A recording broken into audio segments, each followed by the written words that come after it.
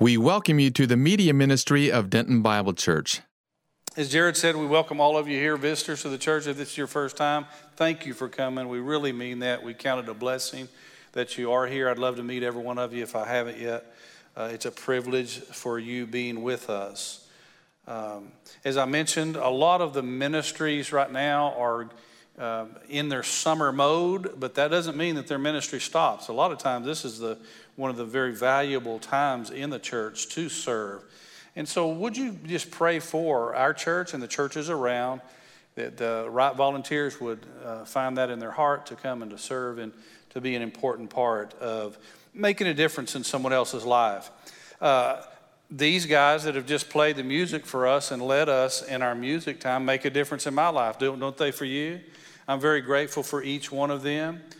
I want to mention a couple of them here tonight. Where's Joel? Is he sitting here? Joel, thank you. Would you stand up just so everybody can see you? Joel was leading us tonight. Joel Tetmeyer, we're glad you're here. Long-time Denton Bible, but Joel has been off getting education, and he's also been serving another church, leading music there. And Joel has come and joined the music team here at Denton Bible Church. And I just want you to make him welcome. Thank you for coming and being with us, okay? Yeah. Some of you have known him for a long time and a fine young man, and we're glad to have you. And we as the evening service family welcome you, and man, we just want to help in every way we can to make this a great time. And also Mark Apel. Mark's already standing up back there. Mark has helped lead our team for several years here at the church, and if you know Mark personally, you know he not only is very talented with his gifts of music and leading, but he's one of the most humble men that I've ever met. He is a fine Christian man. He and his wife and family now, little baby, are just a blessing. And Mark, we are so grateful for you as Joel comes to transition and leading this group. We are so grateful for the years that you have served us here. He's done very, very well. And would you tell him how much you're thankful for him? God bless you.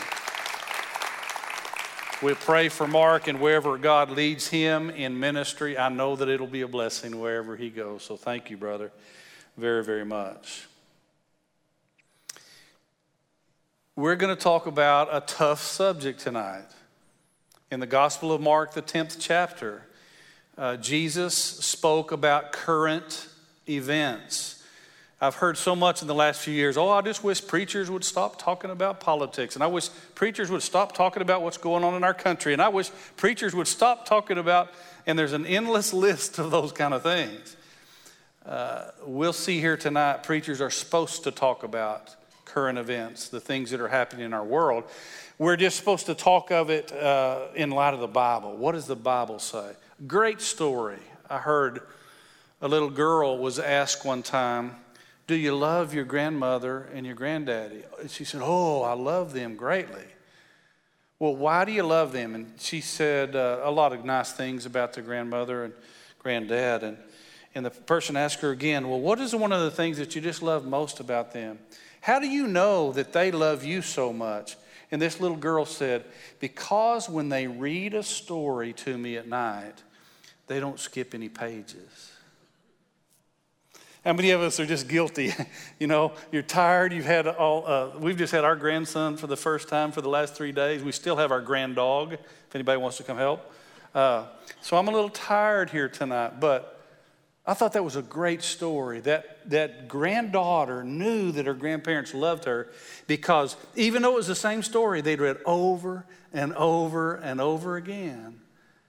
They didn't skip any pages. Well, I thought about that, and I thought, what a great testimony of what a church ought to be and what Christians ought to be. We love Christ because he's loved us first. And we love his word, the Bible. I hope you didn't come here to be entertained tonight because it's not an entertainment place. We have a much higher calling than that. And that is to be true to God's word, to preach and to teach and to minister in the name of Christ, to be hands and feet that you can see here, never to lift ourselves up. Oh my goodness, if Tommy has said before, and I agree, if you knew all about my life, you wouldn't want me to even be here tonight. And if I knew about yours, I'll just leave it right there. I'm glad that you're here, and I'm thankful that you let me be here with you also. Those of you who are listening online, thank you. There's more and more coming all the time that are listening online. We welcome you to worship with us wherever you're at. In 1968, one of the most popular songs in the country as a country music was a song that a lady named Tammy Wynette sang a long, long time ago. And it was simply this. I remember listening to it when I was a little boy, and I didn't know what it meant. It said, "Our little boy is 4 years old and quite a little man. So we spell out the words we don't want him to understand, like T-O-Y or maybe S-U-R-P-R-I-S-E. But the words we're hiding from him now take the heart right out of me. Our D-I-V-O-R-C-E becomes final today." Anybody remember that song? I remember as a little boy hearing that, and I thought, what is that song about? And I heard that word, and I thought, what is that? What? She's talking about a word, spelling it out, and it was named divorce. Well, the Bible speaks mainly in 4 different areas, New Testament, several places in the Old Testament, about divorce. When a husband or wife, for different reasons, and there are many, many different reasons that a marriage is broken up. I want to just tell you tonight, we're looking at this in Mark chapter 10, and we're not going to skip any pages because this is part of God's word, and it's good for me to know. It's good for you to know. And this is a passage that a lot of times, I'll just be real honest with you, even when somebody's preaching through the Gospel of Mark, this is just one that they just get to and go whoosh, and jump right over that. We're not going to do that because the same God that says, "For God so loved the world that he gave his only begotten Son, that loved you and me so much," wrote this too and said this too. Now, I want to make one thing very clear because we're going to talk very practically. The scripture is very open. It uses plain language. Aren't you glad?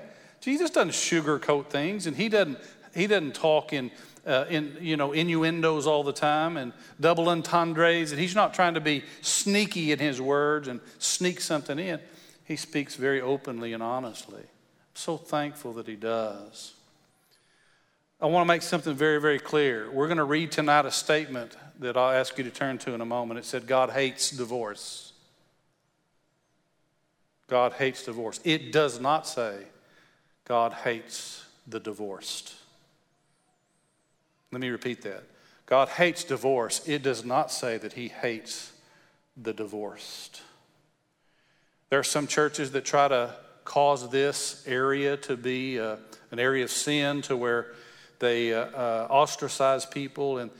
And I want to tell you, in about 42 years of ministry, my heart has been broken by a few things. I thought about writing a book that starts out, it was the best of times, it was the worst of times. Do you think that would ever make it as a novel? But that's what church is sometimes. It's the best of times because we're with God's people that love Jesus and we love them. And we get to see the church alive and well. But also you can see some tough stuff in church. Would you agree? It's the best of times and the worst of times. And one of the things that has broken my heart as often as anything else that I've watched in ministry is to see marriages that have been damaged, that have been blindsided by the enemy.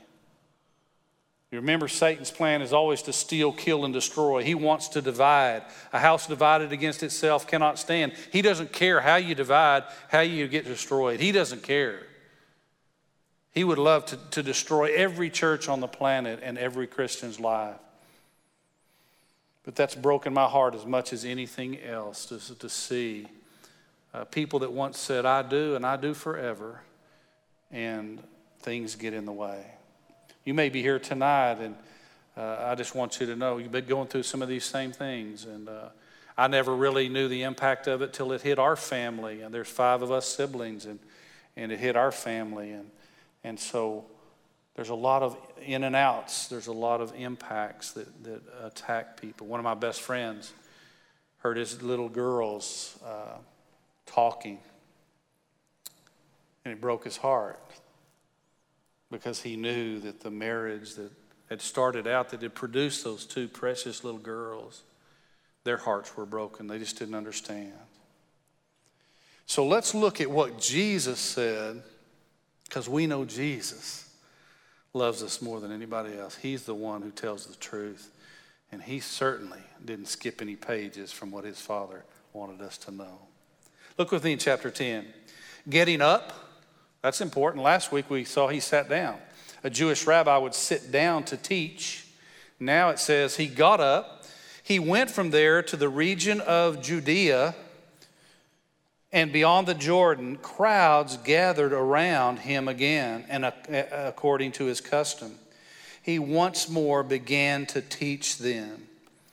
Have you ever maybe gone to church somewhere? I hope you haven't here, but have you ever felt like you heard the preacher preach, or you went to a class and somebody taught, but it seems like everybody just runs out after the service is over, and you might needed to talk to somebody or have somebody pray with you, and it just seems like that the person maybe doing the teaching in a class or something was unapproachable, and you just felt like, well, they didn't want to stick around. Be careful and don't give your preacher a hard time about that. You don't know how many nights of the week that he's been up all night at the hospital with somebody. But on the other hand, look at Jesus' life. He was always ready to teach somebody the good things. And this is another example. The crowds gathered around him, and as was his custom, he began to preach and to teach to them. And I mentioned already that Jesus talked about current issues. He talked about life. He talked about what you and I go through. Those of you who are still in school, you're getting your education.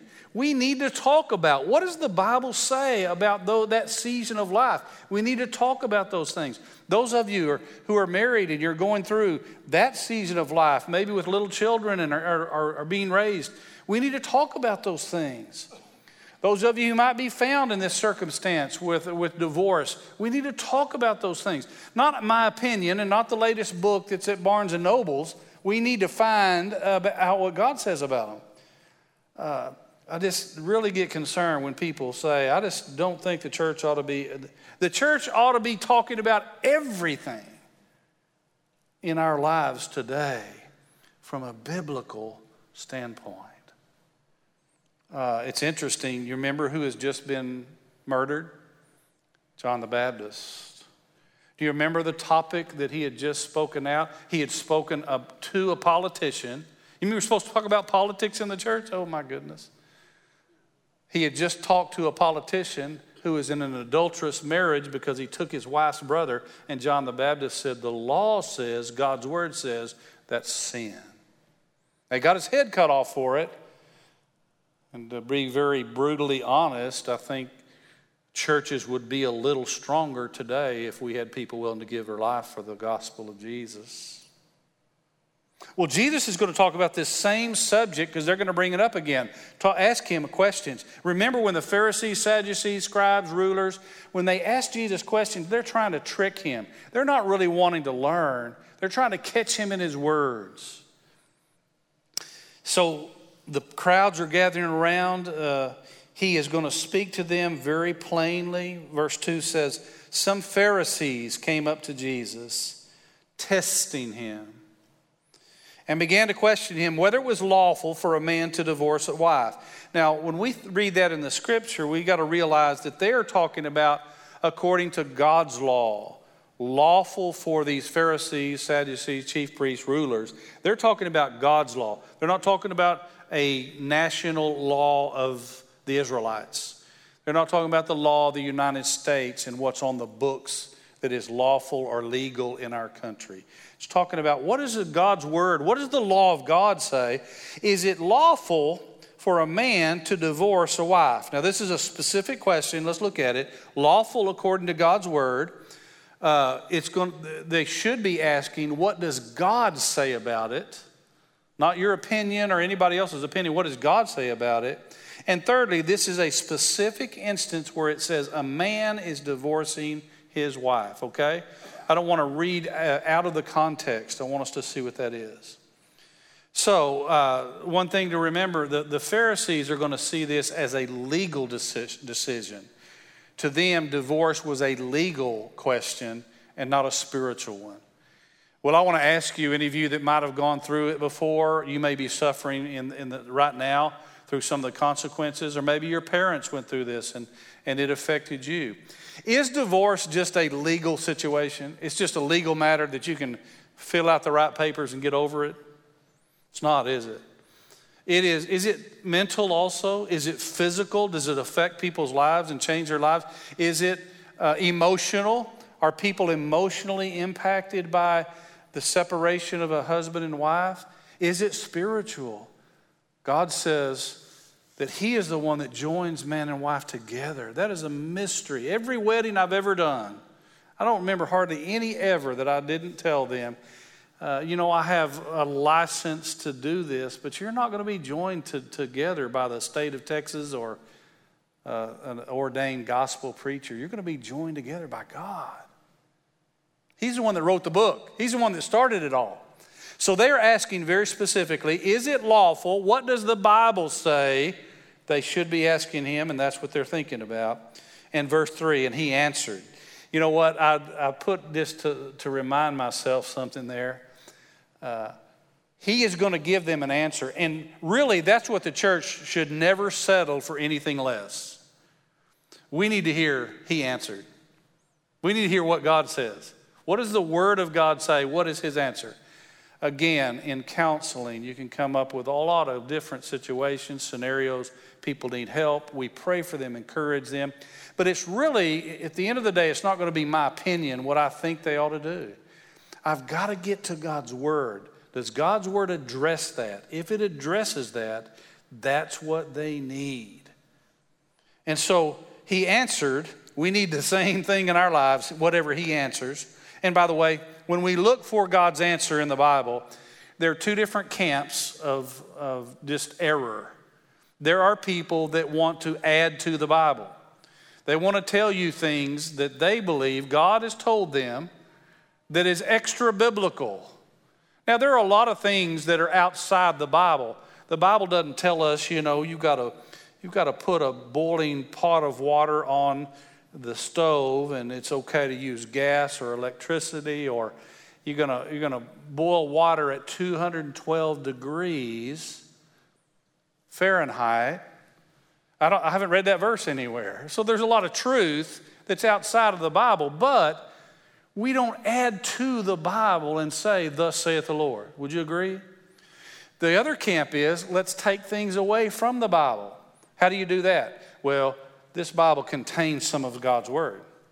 I always like that one. I don't like it, excuse me. I always think about hearing that. Who gets to pick which is God's words and which ones aren't? Well, that was written to those old Jews. We need to take God's Word in context, but the Bible was not only written to those Jews, it was written to all of us. So we don't add to the Bible. We don't take away from the Bible. We don't come with our agenda and say, I'm going to find something in the Bible that proves what I believe. That's backwards. We need to find what the Bible says and then say, Lord, change me to believe what you say.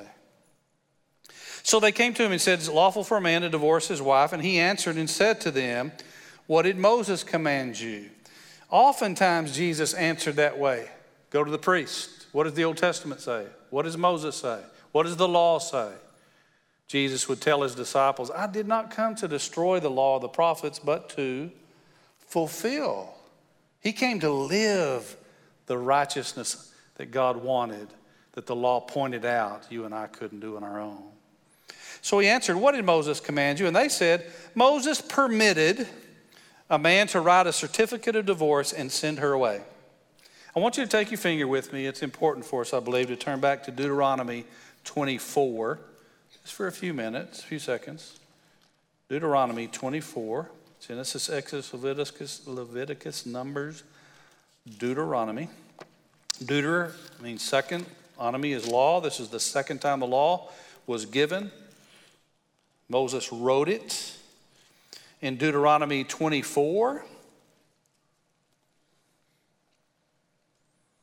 look what it says here in the first verse. When a man takes a wife, marries her, and it happens that she finds no favor in his eyes because he has found some indecency in her, and he writes her a certificate of divorce, puts it in her hand and sends her out from his house. She leaves his house, goes and becomes another man's wife. And if the latter husband turns against her, writes her a certificate of divorce, puts it in her hand, sends her out of his house, or if the latter husband dies, who took her to be his wife, then her former husband, who sent her away, is not allowed to take her again to be his wife, since she is defiled, for that's an abomination before the Lord.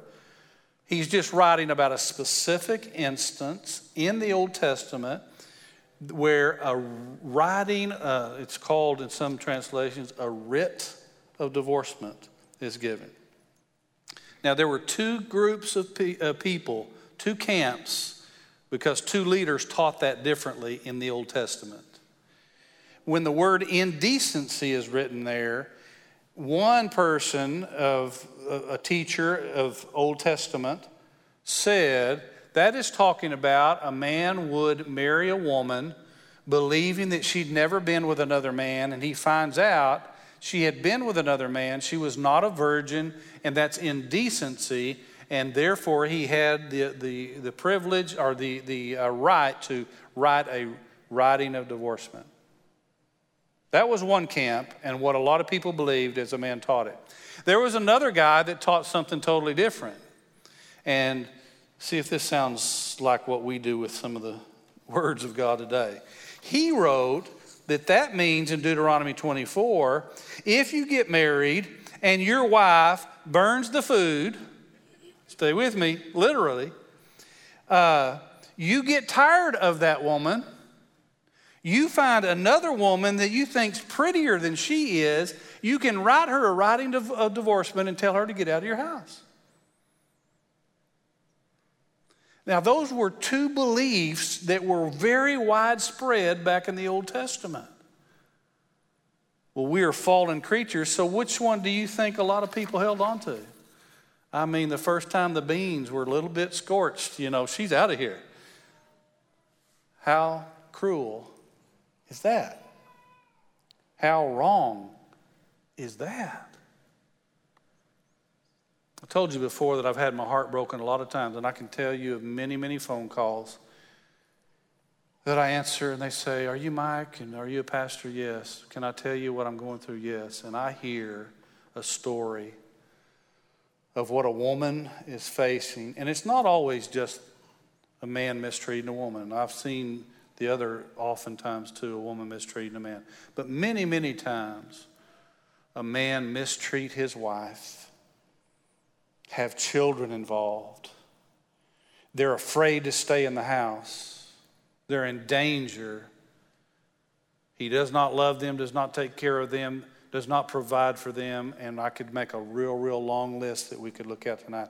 I want to tell you, that breaks my heart. God never intended a man to mistreat a woman in any way. And in Denton Bible Church, we elders of the church, Tommy spoke about this last week, we don't deal with that slowly. We encourage things to be done quickly because a woman or her children do not need to stay in a place where they're in danger and a man's mistreating them. I admire some of you that work in those ministries and agencies we have here in our town that deal, and they get those calls first when somebody's in danger. And it happens all the time. God never intended for what goes on in our world today. And just like I read to you where somebody twisted the Bible and changed it and made it to where you can just get rid of your wife for any reason you want to. Even in our country, we used to have, when you filed for divorce, you had to have a reason. You had to prove unfaithfulness. You had to prove a reason. And now we have, you know what it's called? No fault divorce. You don't have to even have a reason anymore. Well, I want to tell you that's not what God intended. They're asking Jesus this to try to get him to err, and they're not going to get him to make a mistake. They're trying to twist his words. And here he says something very clearly. He makes it current, relevant to where they live. Look at verse 5, back in Mark, please. Verse 5, But Jesus said to them, because of your hardness of heart, he wrote you this commandment. God said there was a time when all of you people in Israel, Moses was guiding and leading you, and because the people had become so hard-hearted that Moses gave you the permission to do that this way when indecency was found and to write a writing of divorcement. But God says here through Jesus, but from the beginning of creation, that was not the way it was. When somebody asks you today, what does your church believe about this? And what does your church believe about this? Well, some of the greatest things you can do was, we believe the way God started it all the way back in the beginning. If you talk about egalitarianism and complementarianism, what do we believe about men's roles and women's roles? Let's go all the way back to the beginning. Because that's what God said. He started it. He's the one. I want you to think about this. Look at verse 5. Jesus said to them, because of your hardness of heart, he wrote you this commandment. But from the beginning of creation, Jesus goes all the way back to the beginning. God made them male and female. I want you to see, creation, God did it. Man didn't have anything to do with creation. Gender, God made them male and female. There's only two genders. I cannot stand it, and you should not be able to stand it. We will not tolerate anything different. We love people. We want to pray with them. We want to encourage them. I pray that I'll feed them if they're hungry, give them clothes to wear. But they are not going to tell the church, you're going to change your beliefs, deny God's word, and talk about all these other genders and all these. I can't even watch TV because of all the commercials that come on. My goodness. We need to teach our little boys to be boys growing up to be men. We need to teach our little girls to be girls growing up to be ladies. There's nothing any different. God did creation. God did gender. There's only two. And marriage, God started it all. So the rules for marriage is what God says. Not what the state says or Hollywood says or anything else. It's what God says. For this reason, verse 7, a man shall leave his father and mother. Notice there's a dad and a mom there. You want to know what I believe one of the greatest reasons because of divorce, that causes divorce in our country today, in our world, is because men have not been the men they're supposed to be. They've not loved their wives like Christ loved the church. They've not loved their children, teaching them the way the Scripture tells them to be a godly example to them, provide for them, care for them, protect them. One of the greatest things, men, is we have failed. And the church doesn't need to sugarcoat or mealy mouth about those things. We need to be men. The Scripture says, men be men. And we should not ever tolerate anything any different than the way God started it. Creation, God did it. Gender, God did it. Only two. Marriage, God does it. He leaves his father and mother both in place there, man and woman. There's only one father. There's only one mother. That's the way God intended it. And the two, husband and wife, shall become one flesh. Did you know that when you get married, we've got some young married couples right here, and I'm so glad to see you. When you got married, God no longer looked at you as two people the way he did before. He looked at you as one. Adam and Eve became one in God's sight. He joined you together in a special kind of love that's different than anything else in the world. Now, you love your children, you love your grandchildren, you love your aunts and your cousins, you love your grandparents, you love your parents. But there's no kind of love that is exactly the same as loving your husband or loving your wife. It's different. It's a gift from God. And we deal with a lot of people right now. Willeen's dealing with saying goodbye to her husband of all those years, Ted. You know why it hurts Willeen? Because they were one. They were joined together. And so God here, we go back to the beginning. From the beginning of creation, God's the one that said, yes, things changed, but they shouldn't have changed. Divorce, there shouldn't be a writing of divorcement. Since it's not the way it's supposed to be, we got to go back to the beginning. For this reason, a man shall leave his father and mother, the two shall become one flesh. So they are no longer two, but one flesh. What therefore God has joined together. And that's one of the keys about marriage. God's the one that makes a marriage. You've probably been taught in counseling, it's 50-50. If you get married and you think marriage is 50-50, come and see me. because I'm going to give you a prediction of what's going to happen in your life. It is not 50-50. It is 100% from the husband and 100% from the wife, and then it's 1,000, you can't have 1,000%, but 100% asking Jesus to be the head of that home. That's what a real marriage is. Anything less, it's not going to be. I want you to notice God has joined the two. They're no longer two. There's not supposed to be three in a marriage. There's no such thing as four in a marriage. It is two, a man and a woman, from the beginning, the way God created it, and he recognizes nothing else.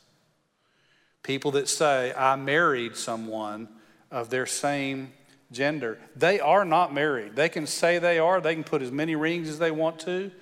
They can try to hijack a rainbow, which is God's word and promise that he put in the sky, that he'd never destroy this earth again by a flood. They can try to do all those kind of things, but it's not going to change it at all.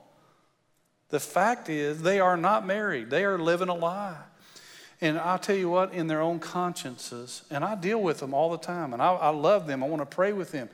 I'm not going to mistreat them in any way, but they're living a lie, and their own consciences know what they're doing is wrong.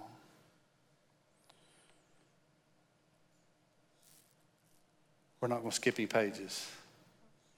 And Jesus talked to them very, very plainly. So therefore God's joined together. What is that next phrase? Let no man separate. Let no man. The man, the woman, the husband, the wife, the mom, the dad. You know some of the greatest things that a mom and dad can do when their little girl comes knocking on the door and said, he's not nice to me. If he hadn't mistreated her, he hasn't abused her, he hasn't abandoned her, he may be a guy that needs lots of work, and we all do, don't we? How many of you got married and you were finished? You were a perfect husband or wife when you got married? I'm glad my wife's not here tonight because she's quiet in the church, but she would speak up, I'll guarantee you. As long as he hadn't mistreated her, mom and daddy say, we love you. Are you hungry? Do you need some clothes? You need something? Go home to your husband. Go back to your husband. Pray for him and love him. Same thing for the man, knocking on the door. Well, I just didn't know it was going to be like this. Go home. You made a commitment to love. I heard a great thing. God doesn't want us to be hard-hearted like the Pharisees. He wants us to be hard-headed enough to stick the marriage out. I thought that was pretty good. Don't be hard-hearted to not love people the way we should, but be hard-headed enough to say, by God's grace, I'm going to stick it out. Some of the greatest marriages today that I know are people that had struggle in their marriage. They struggled, but they didn't quit. They didn't trade somebody in for a new model. They didn't give up, run out. They stuck it out, and God blessed them. Notice what it says. What God's joined together, let no man separate. No one. He never intended for that to happen. I'm also going to give you a few verses here. If you take down notes, write Malachi chapter 2, verses 13 to 16. God says, you Israel, you have been unfaithful to the wife of your youth. That's the passage where God said, I hate divorce. He doesn't hate the people. He hates the act of divorcing, to mistreat someone, to cause that separation. 1 Corinthians 7 talks about a time when God allows divorce in the New Testament. If there's an unbeliever married to a believer and the unbeliever leaves that marriage, that unbeliever is not in bondage at all. That unbeliever is free. They're not guilty. I talked with a woman that had been divorced for 45 years, and she cried with me saying, my husband in World War II ran off and left me, and I've never seen him since. He divorced her somehow legally, and she had had a preacher tell her terrible things about her because that happened to her. The sweetest lady you've ever met. She wasn't in bondage. She wasn't guilty. Oh. You know what we do in the church sometimes? We shoot our wounded. When somebody's hurting, we just add to that hurt. And the church is supposed to be a hospital. where we say, no, you come in. I've got hurts too. I've got a lot of things the Lord's working on me. But let's seek God's will. Let's seek his answer. And let's ask him to fix it. Notice what happened in verse 10. Oh, let me give you another verse. Matthew 5, 31 to 32. Matthew 19, 3 to 9. And that's what we're going to read right here in Mark. In verse 10. In the house, the disciples began questioning him about this again. I can just see Peter saying, now, Jesus, I got to ask you something about this. You were talking about divorce to those group of Pharisees, and you said some things. Could you explain that a little bit better to us? And he says, they asked him about him again, and he said to them, whoever divorces his wife and marries another woman commits adultery against her. And if she herself divorces her husband and marries another man, she has committed adultery. Jesus said in Matthew 5, Matthew 19, that we are not to divorce unless there is adultery. If a man is unfaithful to his wife or a woman is unfaithful to her husband, the Lord says that is a reason why that they could divorce. Does it mean that they must divorce? If a man had committed adultery, his wife finds out about it, does that mean that wife automatically is commanded by God's word, you divorce him, get rid of him? No. There's many marriages that have been healed and people have been forgiven, and men that have been rescued from that, and women that have been rescued from that. But he warns us, we cannot be like that guy teaching in the Old Testament, she burns your food, get rid of her. You see somebody prettier, go get rid of her and get a new one. Jesus never intended that. God never intended that. And I want to talk to you real plain. Men that mistreat a woman and their children are some of the lowest human beings that walk the face of the earth. Women that mistreat men. You may say, do you know we have a specific ministry at Denton Bible for that? Happens a lot more than you realize. Women that mistreat their husband are going to stand before Jesus one day for that. And meanwhile, the little children are ripped apart. I'm not going to ask you to raise your hand, but some of you here tonight had a mom and daddy that were divorced. And inside your heart right now, you can still feel the pain. God never intended for it. Does it happen? Yes, it does. Can we get through it? Is it the unpardonable sin? No. God can overcome and give a brand new life and start over. Aren't you glad? Oh, I'm so glad. But Jesus said, it's not the way it was in the Old Testament. That's not the way it's supposed to be. You Pharisees, you can't just decide to get rid of a spouse because you want to. God's word says this is the way it has to be. And notice what it says. If she divorces her husband and marries another man, it does not say another woman. Never has and never will. God never even entertains the thought. She is committing adultery. I don't know how many weddings I've done. We're about to have communion. And communion actually is a preview of a wedding feast that's going to be in heaven one day. Jesus told the disciples, I'm not going to drink and eat with you again. He's about to be arrested. You remember the night that he was arrested and he was betrayed and they took him to crucify him. He said, I won't eat with you again until I eat it new and drink new with you in the kingdom of heaven. I had a wonderful old saint in the church that I pastored for so long. And he said, I'm not long for this world. Maybe I can celebrate Thanksgiving at the feet of Jesus at his table this Thanksgiving. And he did. And he did. That's what we ought to be looking forward to. That's what communion, it looks back to the cross and looks forward to Jesus coming back, getting us and taking us to that place he's preparing for us. But until then, I don't know how many of you, what songs you had that if you've been married, I don't know what songs you had in your wedding. But there's a lot of common ones, you know. There is love, you know that one? Many people had it. We've only just begun. We've all had that one. There was a group that came and sang at a church one time, and they were honoring a couple that had been married for 50 years, and they took requests. And the group looked a little funny, but they started singing the song, shackled by a heavy burden.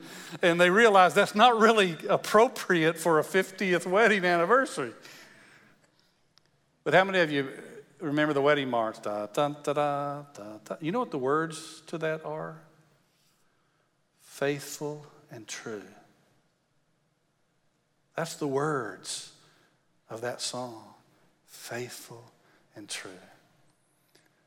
So very simply here tonight, my brothers and my sisters, the church loves you. Jesus loves you more than anybody. God's word is perfect. We don't want to skip any pages. You may be here tonight and you say, man, I'm headed to divorce right now. What can I do? Come and let us pray with you. We'll walk with you through that. Maybe God will spare that and it won't happen. I've been through that before, and we've got shrapnel. Come. Let your brothers and sisters be with you. We might not have gone through that, but we've gone through something else. That's what the church is for, to encourage and love.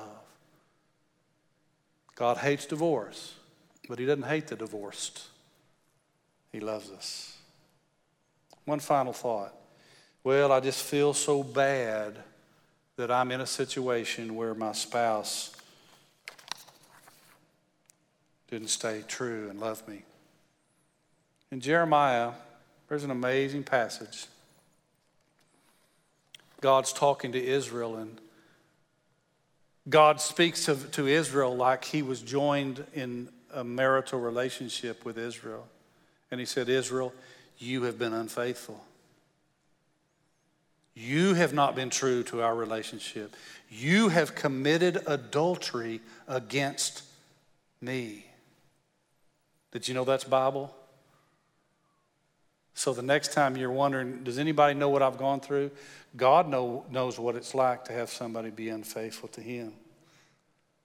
So let's go to God's word and find out. Let's go to prayer with him and find out, because he'll meet you right there and he'll help you. And if you know somebody here tonight that's struggling, maybe they'll never mention to somebody else, or they've gone through divorce, or children that have gone through their parents' divorce, you run to them, love them, wrap your arms around them, restore, beg them to come back, start over. Aren't you glad we have a Savior that lets us start over?